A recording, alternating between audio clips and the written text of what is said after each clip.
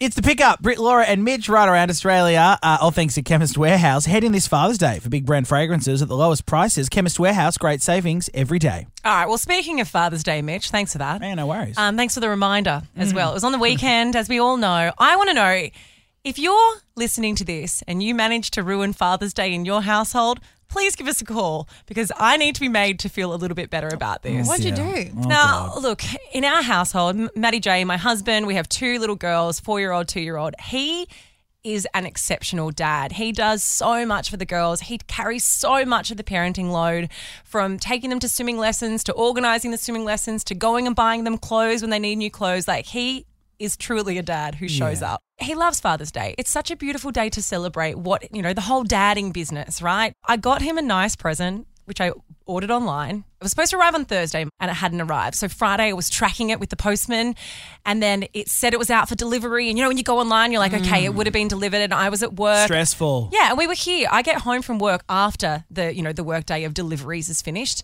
and it's not there. It's not in the post box. It's nowhere. Oh, no. Anyway, the delivery driver had turned around and taken it back to the depot. Standard. So there goes my present.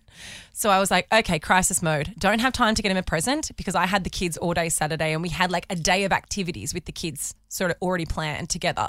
So I was like, okay, I'll sit down with them and we'll make some cards, some beautiful cards. And Marley wanted to paint a rock. And so we made all these little presents for him. Gorgeous. Yeah, nice. It's the thought. Yeah. And I left them outside to dry to then give to him for Father's Day. Yep.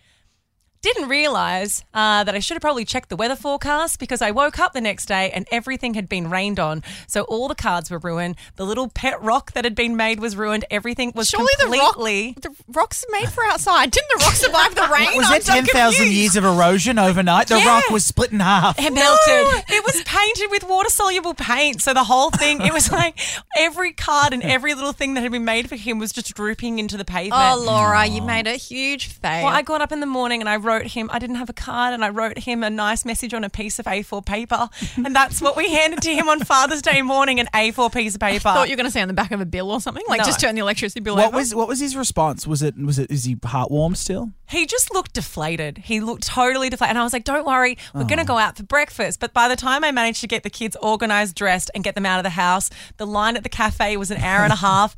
And then I was like, okay, I'm going to make it up to him. I'm going to give him a bit of good loving at night time. Yeah, nice. And then I got to bed. Got the kids into bed. And then I had a bit of gastro and had to go and sit in the bathroom for the rest of the evening. So the poor guy got nothing. I tell you what, you're a catch, Laura. You're a catch. Hold on, Alicia's called on 131065. Did you also ruin Father's Day, make Laura feel better? Honestly, Laura, I think I can absolutely beat you on ruining Father's Day. Did you also have gastro? Well, it's worse than gastro. God. For my poor husband. My son, Liam, he's 12, and he absolutely insisted. He's like, I need to cook Dad breakfast for Father's Day. So I was like, okay, I'm going to let him do it. It's going to be fine. So he made me breakfast in bed, and we're sitting there, and he's, my poor husband sitting there eating the burnt toast and half an orange, and, it was really, really bad. It was terrible. And then his face just blew up into it started to swell, and I'm thinking, oh my God, what's going on? He'd had an allergic reaction. To what? What was on the toast? A baked orange. So bless my little son Liam. So he'd made his own breakfast before he made his father's, and he knows that his father's allergic to peanuts. Oh, no. Shit. I know. So he had put peanut butter on his own toast, and then he's made his dad with the same knife. And he's put I'm talking like as soon as my husband's lips touch peanuts or if I've eaten peanuts and I touch his lips, he has a reaction. So he's gosh. really intense reaction.